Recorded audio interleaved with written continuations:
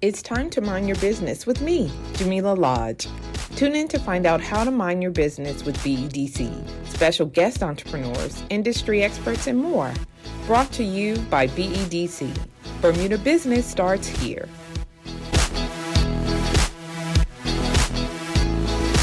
Welcome to Mind Your Business.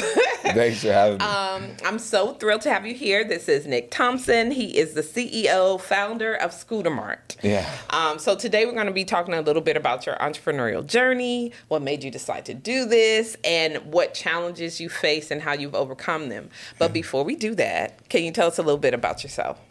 Yeah, so my name is Nick. I'm sure a lot of people watching might have seen me yelling at them on their computer screen or a TV screen. So I'm sorry, but I'm not sorry.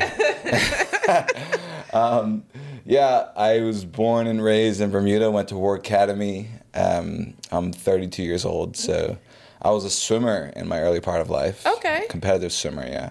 Ben Smith, he's a politician now. Yeah. He was my coach. Okay. And kind of like a real father figure, role model for me growing up. But after swimming and going to War Academy, I went to a boarding school for a couple years in Pennsylvania to swim. And then I went to Florida State University. Okay. And I did college there on a swimming scholarship. So swimming was a big part of my early life. And then I graduated with finance and accounting degrees. Okay. And came back to Bermuda, worked at KPMG for a little over a year, and then decided to open a secondhand scooter shop. So did you always know you were going to be working for yourself at some point? No. I mean, so my dad has always been an entrepreneur. Correct. And in the kind of truest sense of the word entrepreneur. Like he's like completely just boots on the ground, running small businesses. And he's like really, really good as a small business operator. He's really, really good with people and detail oriented and stuff. Some of the things that I'm not nearly as good at this. Okay. For sure. But you had someone to model after, I guess? Yeah, exactly. Okay. So our whole lives definitely at least subconsciously, my brother and I, my brother's Kenny. Yes. So seen him on TV too. Yeah. We always kind of that was kind of always an option. I feel like for a lot of people who aren't in the entrepreneurial world, they're more in the corporate world.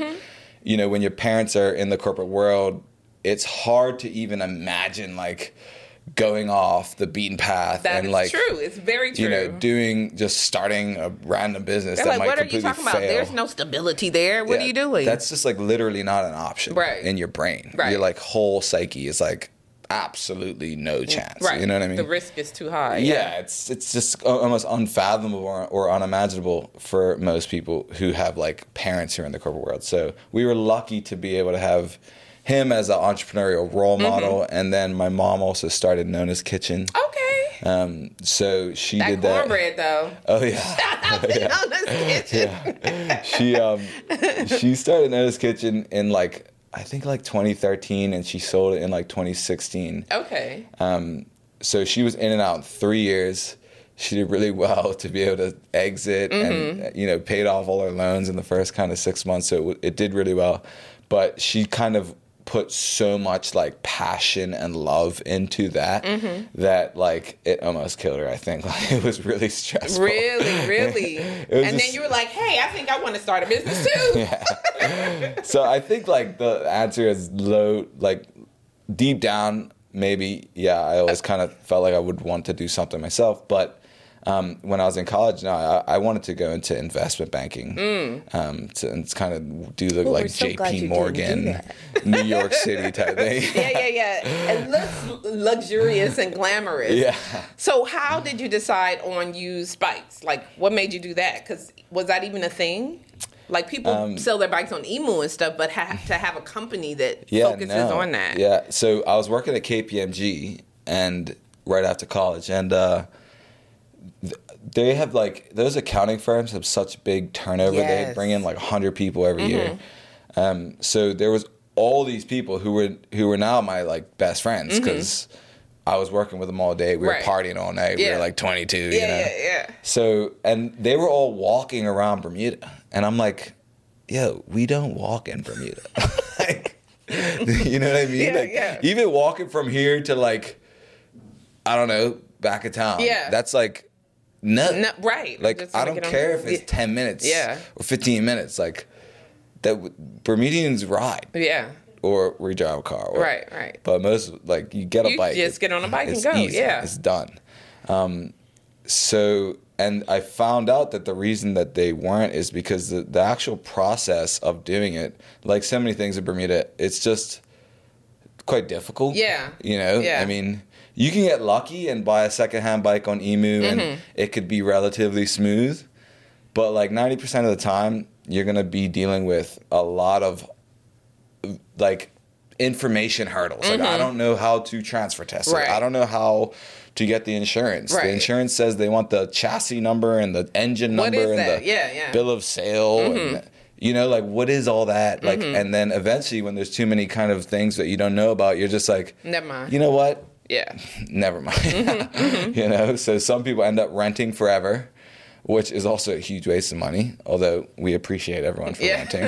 But, but, you know, it's like, it's the same as kind of renting a house versus buying a house. Yeah. You know, you want to buy the asset and own it, so then when you leave the island, maybe in 2 or 3 years, you can resell it and get some of your money back. Yeah, get your money back. You're expensing depreciation as opposed to the entire amount. So I had, and this is all, you know, while 50 of my friends are walking around Bermuda, I had just sold my car when I graduated from FSU in Florida to CarMax, which you might notice our logo looks a little like CarMax. It is. Now that you say it, I know what CarMax is. And they swindled me so good at CarMax. Yeah. And, like, in a good way, though. Like, it was a valuable experience to me, but, like, I clearly saw that they were profitable. Like, yes. I saw the same car being sold on eBay for, like, $3,000 more. Yeah. CarMax brought me in. They made it super easy, super convenient. Yeah. Like, they did absolutely everything, but they gave me $3,000 less. And I was like, wow, I just got, like, taken for this ride, and I loved it.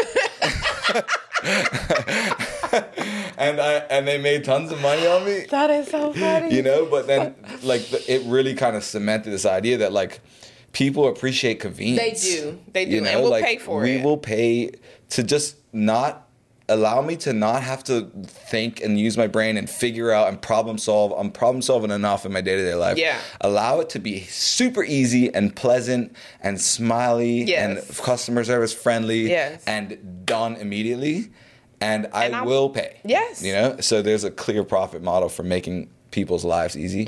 And that's, you know, where it started from. So, like, while I was still working at KPMG, I basically would buy, like, secondhand scooters on Emu and bring them to, like, my dad's house on his porch. And, like, I didn't even know how to fix up bikes, to be honest. Really? But I would kind of clean them, and I would, like, YouTube how to, you know, service or clean them up as well as I can.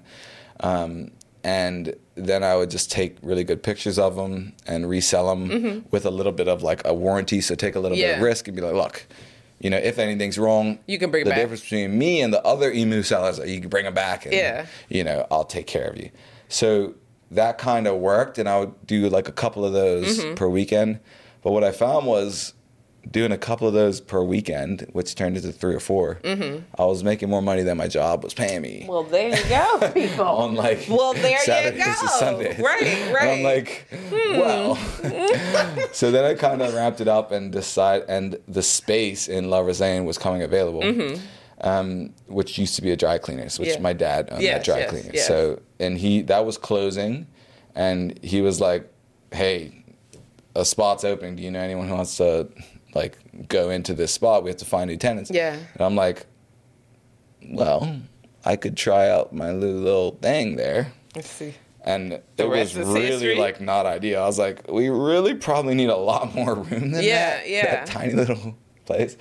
But, like, we made it work, and we just kind of keep growing and keep reinvesting. And it's just a constant, idea of any money we make, we're going to put back into newer products, more offerings, you know. So talk to me about that, because it started with the used bikes. Yeah. And now you do some other stuff. So how did you decide, like, how you were going to branch out and what products and services you were going to add to what you offer? Because you fix up the bikes too now, right? Or service them. Yeah, we do service, repairs, spare parts, accessories, everything. So it's just, the cool thing about this was it was really kind of organic.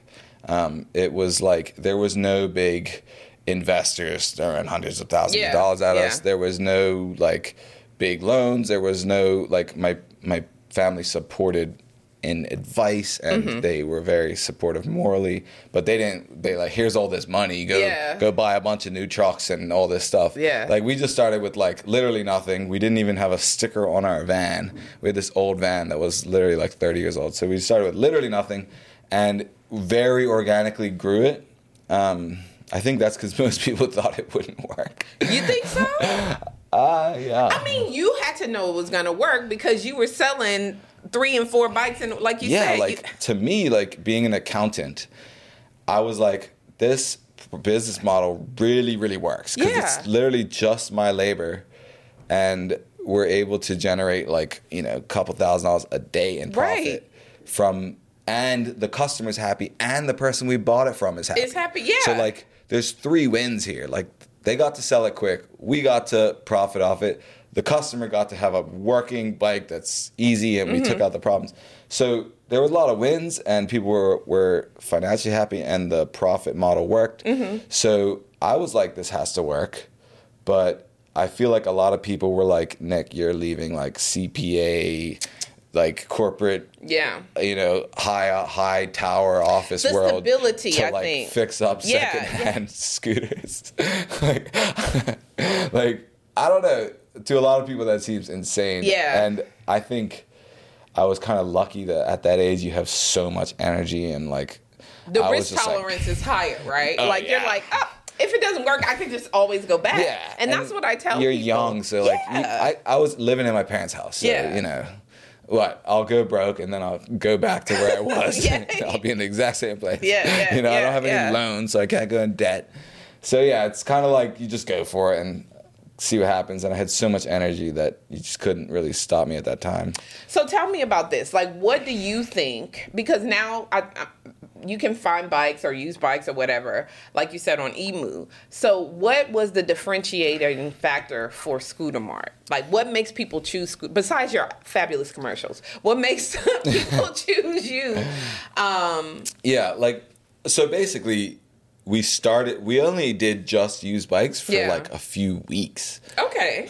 We basically immediately found out, like, before launch, I had bought up like 30 or 35 used scooters.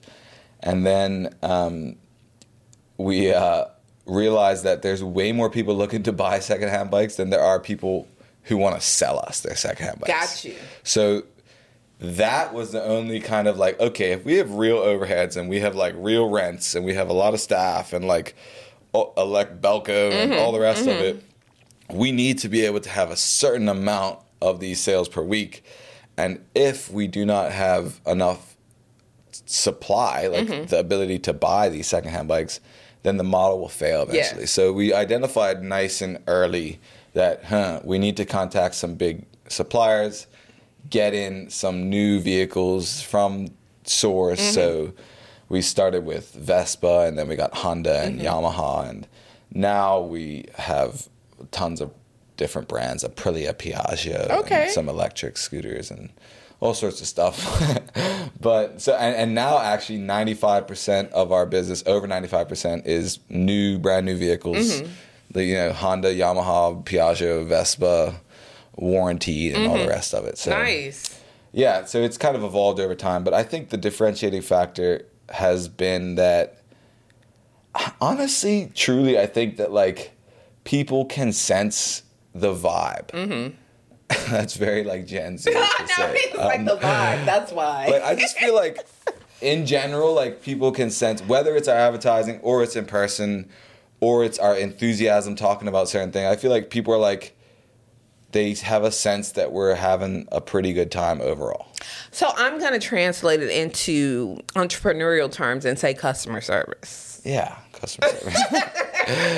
Yeah. I really genuinely think that. And like you started off when you told the story about how you got started, people pay for that and will pay extra for that. Yeah. And I do think that sometimes we can miss that in Bermuda because it's so small. Yeah. And in some instances, they're like forced monopolies. It's only one or two places where you can get X, Y, or Z. Yeah. And so sometimes, on occasion, I think there's a lapse in service because it's like, what are you going to do if you want it? You got to come here. Yeah. And I do think, from my own opinion, this is me looking at you and how you've grown over the years, is that you take care to provide that service, right? So whether it's having fun at what you do, hiring people who enjoy what they do, it does translate down into the end user's experience. Yeah, and it's overall care. I feel like people can, even if it's subconsciously, you can tell when someone cares. Yeah. And in the vehicle, especially servicing and repairs and stuff, in Bermuda, on an island on like the other side of the earth, we're like literally the antipode of the earth from where these things are made. Yeah. Like to have all the spare parts and to have the technician who's qualified and certified to repair it and the diagnostics tools, we can get into like a rabbit hole of how difficult it is to service all these hundreds of different types of vehicles, all different parts. Every year they make a new iteration, so all the parts are different. So the end result is, if like, it's going to be hard no matter what, but is the person or the company you're working with to be your motorcycle provider, do they care? Yeah. You know, like, do they care enough to be like, I recognize this is a challenging, tough spot you've got yourself in with your scooter or whatever. We care. We're going to work as hard as you can possibly work to get this sorted out for you because we care about you as a customer. Right. Whereas it's so easy, especially if there were less competition, to be like, yeah, it sucks. Sorry about that. Sucks, but you know what? That is going to be really difficult for me to do, and I don't really feel like it. like that is the option. That's the other option. Though it happens. Yeah, and if there's not competition, that happens. Yeah. When there's a lot of competition, you got us being like, yeah, we care. We're going to work hard for you. We're going to ba. You can't not do that now. Why? Like, how do you I know that's how you are. Right? But as the leader of the organization, how do you impart that same sort of care into the people who work for you and represent Scooter Mart? Because that is a challenge. Yeah. It's. I mean, first of all, it's making sure that you're really, really selective with the people who are in your circle on your team. I think you just want to get a certain type of person who has that natural ability to care and to bring enthusiasm and a positive attitude. And be excited. Because you can't teach that. You can teach someone how to find and fix stuff, but you can't teach that. So that's got to be your filtering and hiring, and just be like, look, sorry, you're a great person. It's just we have enthusiastic people who care and are gonna, do whatever it takes to make to solve our customers' problems, even if that means taking on stress. Right. On behalf of our customers, like making their problems ours. So that's a filtering, hiring thing, I think. But the other thing is the tone at the top. It's like when I come in and I'm setting the standard of like, I'm running when I get people's keys to change their oil or whatever. Like, if you're then working for me and you're like dragging your feet, you're gonna stand out like a sore thumb. It's almost not even an option because I'm like running around. Yeah. So I think tone at the top is important as well. It's showing everyone on the team like we're not like I'm not above them, you're not below them. We're all working hard together. I'm in the mud, I'm in the dirt, cleaning bikes, doing what I got to do to take care of our customers, and they all see that. And I think it's as long as that continues, I think that's a good kind of vibe to have in the workplace because everyone kind of feels on a team, and if we win together. Yeah. We do cool things like profit sharing, so everyone's properly like financially incentivized. If the company does well, everyone, love that. All the mechanics get profit sharing. That's why you won Business of the Year. But congratulations, though, by the way, because we were talking before we started the official interview about the fact that I think as CEOs or leaders of your companies, you're so focused on doing the work and making sure that things are running right excited and that you're doing what you need to do, that rarely do you get a chance to sit back and acknowledge where you have come and the progress that you have made. So that's why we started the BDC Business Awards, is because we see it. Like in the day-to-day, we're like, okay, this person's making headway. And so it's our way to acknowledge the hard work and the things that you have done to get your business from where you started to now. It's a full-on, you got employees, you're changing people's lives. Well, so that's a big deal. Yeah, it's really cool. And I love that you guys do that. And it was such a, like I was telling you, it was finally, I feel like, because when you're doing it, it's kind of like if you're in a swimming race, like you haven't finished yet. So like, I'm not going to celebrate before I finish. Right. You know but I mean? to be honest, I get the vibe that you will never be finished. Like the bar is here and then it goes higher and it's higher, which is great. I think that's great. But no, it was a nice little excuse to be like, wow, like, I did good job. now back to work. Exactly. I know. But no, really, I feel like sometimes we don't give ourselves our flowers, right? Yeah. Because you're so focused, like you said, on what's next. Like, I see you always thinking about how it could be better, what you can do for the customer to make their experience better, whether it's the commercials, whether it's promoting or adding new products to what you're currently offering. Yeah. So you do have to, we will take time to celebrate your accomplishment so you can keep working. But outside of that, like, what's next for Scooter Mart? Like, I know you got plans.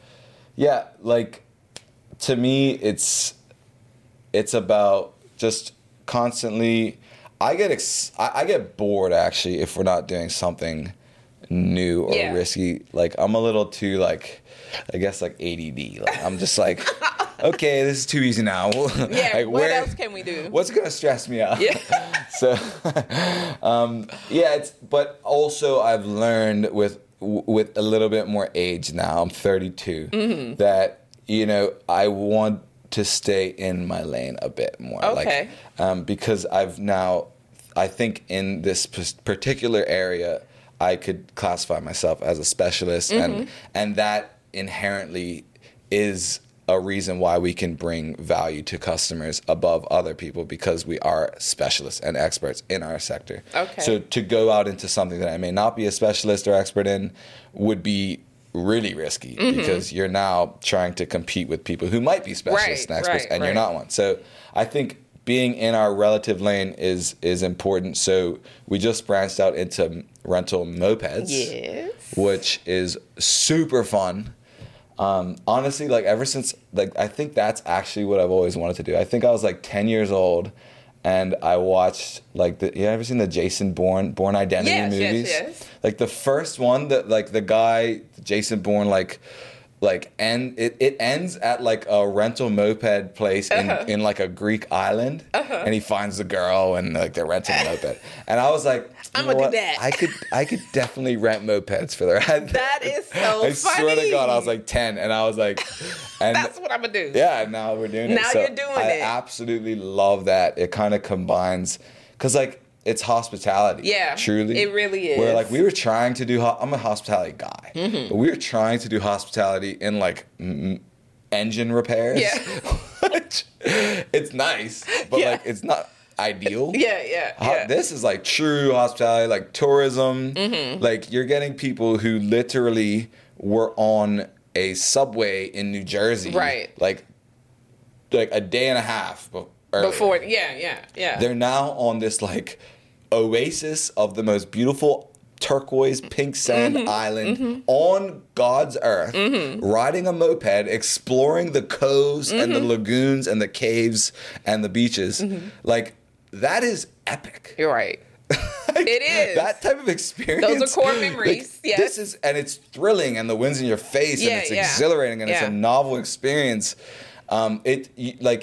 It's not even the same as renting a car. I mean, they have a nicer car probably in America, but they're riding a moped and exploring Bermuda. Like, I think, and it's the number one, or I think the two most popular things that people mention when they review Bermuda are beaches and rental mopeds. Yeah. And usually rental mopeds first. It's just so novel, right? And it's such a unique experience that we it's almost like standard, like go to Bermuda, rent a moped. Yeah. That's like our bucket list thing. So I think that it's super cool to be a part of something. I didn't know it was so entrenched into like our culture and our identity until I started doing it. Yeah. And now it's really, really cool to be such a big part of Bermudian identity. This is kind of what we give the world as our product. Like, we give the world memories. Yes, correct. That is what they take home, right? Yeah. They take home an awesome, unique memory of visiting, sometimes for the first time ever, their first foreign country. And then they rode a moped for the first time ever. And they were exploring beautiful beaches. And like, that is our memory. And mopeds are like one of the core things that stand out in their memory when for the rest of their lives. Because they have never done that before, right? This is sometimes the first time they've ever done it. This is like the coolest place in the world to ride a moped. Yes. Because you can see the whole country. There's parking everywhere. It's super easy. It's like culturally acceptable. All the cars are looking out for mopeds because we're used to it. So yeah, I think it's really, really fun. I enjoy it. I love the tourists, and they're always just having a blast. Like, who can like hop on a scooter for the first time and like go, and be angry. It's impossible. Yeah. Now, your stress levels immediately go down. You could get a full service bill for changing your gear oil, and you could be angry after that. Yeah. Repairs and stuff. But you can't hop on a rental moped and be angry. Like, you're pumped. So right. Everyone's happy. Like, super good vibes. Yeah, I really enjoy it. So it makes sense that, I mean, you started with the used scooters, you started selling bikes, and now you're renting bikes. Renting, yeah. Yeah, so do you have any other plans, or like you said, this is your lane and this is where you're going to stay for the time being? Yeah, I mean, look, the industry and the world's moving so quick now, right? So there's always going to be the newest thing and new features and synergistic add-ons. Like, rental mopeds were really cool because, like, we already have like 10 mechanics on staff who fix, and they're experts, and like, we have all the human resources. We already have 2 trucks and a third truck. We already have the skills and the suppliers and the networks. And then when you bring, one of the big problems is when you want to do like a repair on your moped, on your scooter, like, then you're stranded. You don't have. So we now give all the people who come in for repairs, we give them a free rental moped for the day. So I knew that. My brother-in-law bought his bike from you, so yes, I'm aware. So that, it kind of just is synergistic. So we'll look for synergistic stuff like that. And, there's electric bicycles. There's, the whole EV era is because isn't there a move for the country to kind of be in that space, right? Yeah, although they need to chill on that. Okay. Okay, Nick. What you mean? No, just the whole like banning Bermudian consumers from buying a combustion motorcycle in literally 4 years from now, which would mean in 3 years from now, I would have to I would have to tell Honda and Yamaha and Piaggio, that I can no longer. Hey, sorry, like, Bermuda is no longer your customer. It's like probably the most outrageous thing I've ever heard. So you're in those focus groups then, right? You're. Well, I'm yelling at them because I strongly disagree. It's just like not very well thought out. Yeah. There's a lot of people. We have a lot of unhoused people. We have a lot of gig economy workers. What about Sargasso Sea drivers? What about Pronto app driver? You can't do this stuff on an electric moped. It's not really feasible to enter. There's not really a secondhand market for them. They're 3 or 4 times more expensive. What if you don't have a Belco bill? Right. Where are you charging it? Right. What if you don't have a credit card? Right. A lot of things need to be, some questions, like, so it's too early. You want me to stop ordering in 3 years? Yeah. Too early. Yeah. Maybe a plan or process to roll it out over a period of time once you can answer some of those questions. Incentivize. Tell us, hey, if you do this, tax rebates, that, it's going to be sexy. But you can't just say you're not allowed to ever buy a combustion motorcycle. Right. Like, that is literally just, you're just trying to like control us for it's not harmful to anyone. It's not harmful to the country. It's not dangerous. I think in the grand scheme of things, when you think about the rest of the world and, climate change and all these things. So it sounds exciting. You're like, yes, that's right. It's for the environment. But I do think from an entrepreneurial perspective, when you're a major employer, of Bermudians. You know what I mean? So there has to be a strategy to kind of phase it out, phase it in, and all that kind of things. You incentivize things. You make them more appealing. You don't because you have electric vehicles in your. We don't. You're not supposed. The government's not supposed to be a dictator. Right. You're not supposed to tell us how to tie our shoes and what to ride to work and what colors to wear. Yeah. No, you tell it. We cannot do things if they are safe or bad for our country. Correct. This is not any worse for our country than otherwise because the same fossil fuels that are burning on your scooter are burning at Belka. Yeah. So there's no difference. Right. Maybe it's a tiny bit more efficiency. So then let's talk about efficiency. Yes. Fuel efficiency. How fuel efficiency. Yeah, let's talk about that. But you don't ban it. You don't make it illegal. Having the product mix, right? Yeah. That allows people, like you said, the choice. Exactly. Because, like I said, my brother-in-law purchased a bike. He bought an electric bike. Yeah, I have electric bike. I love them. They're cool. Yeah. But I'm not going to force people to get them. Right. I'm not going to make it illegal. Right. It's not, Right, I get it. I understand. Rant over. It's like I'm off my soapbox. All right. But no, I think it's important from the standpoint of the fact that you are an entrepreneur in Bermuda. You are one of, how many employees do you have now? We have, in the summer times with like summer students and stuff, it can get to over 25. Right, which is a big deal, right, in the grand scheme of things. So you have to kind of consider those things when you're making laws and making rules because it is going to impact you, which ultimately impacts the summer students and it impacts Bermuda and impacts the economy as a whole.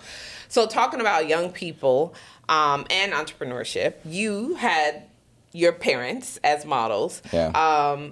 So what would you say to a young person who maybe doesn't have that and has this wild dream because they saw Born Identity and said that they wanted to, who knows, own a scooter? What would you say to them to encourage them to pursue their dreams, even if it is entrepreneurship? Yeah, it's a really good question.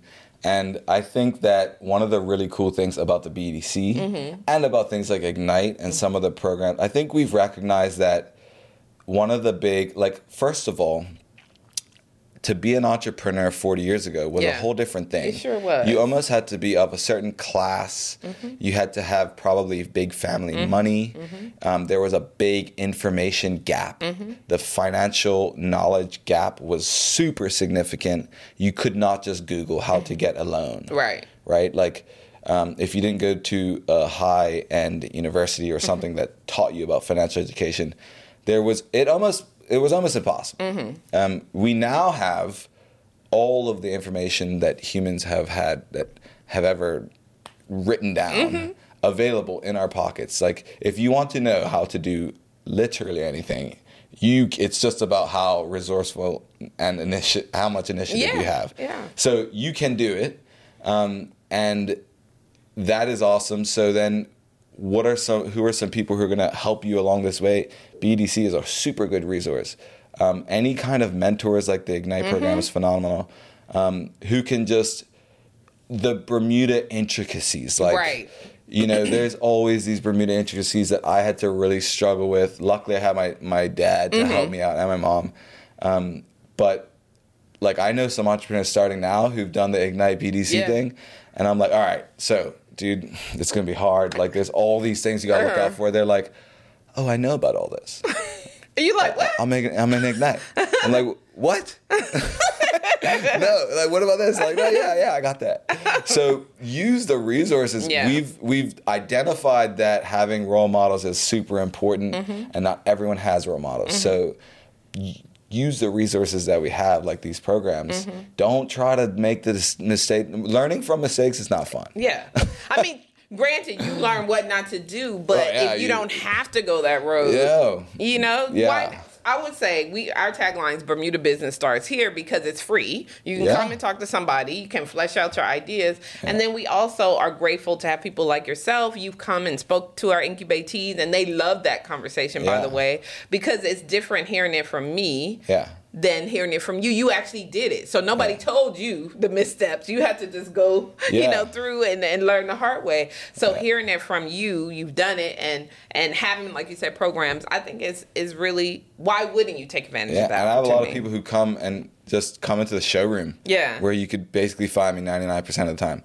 And they're just like, hey, Nick, can we schedule time to sit down, and then I just want to tell you about this and how I could do this. And I'm always going to do that. I think entrepreneurship is, in my view, how we really go forward and be the greatest version of ourselves as Bermudians.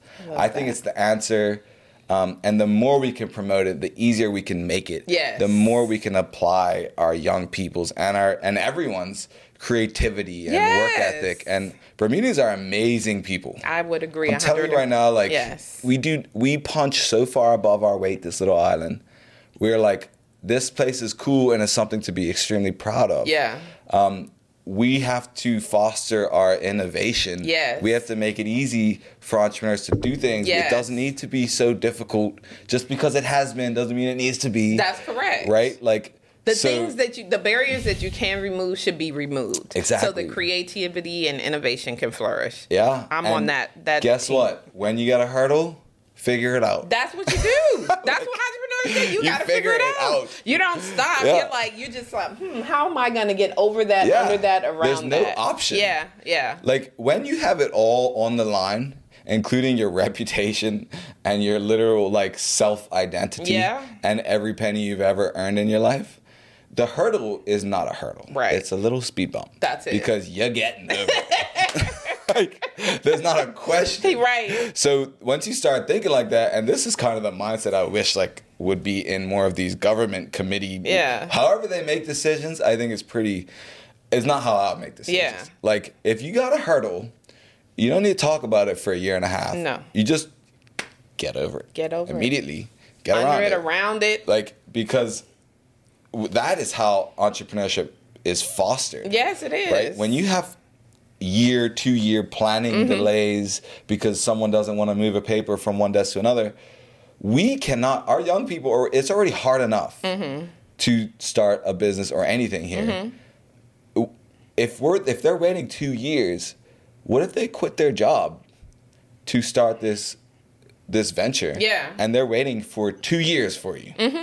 And they weren't told, because my dad would have said, hey, Nick, meet him in the parking lot every single day at 4:59 and yell at them and just know what type of car they drive and sit there in your suit. You figure out how to get it done. I'm waiting for your email. Yeah. And you just do that or find out where they live and see them on their driveway and say, hey, like, you just make so much noise and you be so much of a nuisance until it gets done. And I think that's the key. It's that mindset, right? That you're solving a problem, and irrespective of all of the barriers or the things or the reasons, most entrepreneurs don't hear no, right? They're just like, okay, you may be saying that, I just need to figure out another way or find someone else I need to speak to because you're not the right person, because I'm still moving in the direction that I want to move in. The government says completely no, absolutely impossible, and I hear very, very small inconvenience. I love that. Look, Nick, it has been great talking to you. I wish you all the best, continued success. Congratulations again on Business of the Year. You deserve it. Thank you. And I can't wait to see what comes next for you. It's been a pleasure. It's been a pleasure. And thank you for minding your business with me. Take care. All right. Thanks. Thanks for tuning in to Mind Your Business with me, your host, Jamillah Lodge. Tune in next week, Thursday at 4 p.m. because if you don't mind your business, who will? Mind Your Business is brought to you by BEDC. Bermuda Business starts here.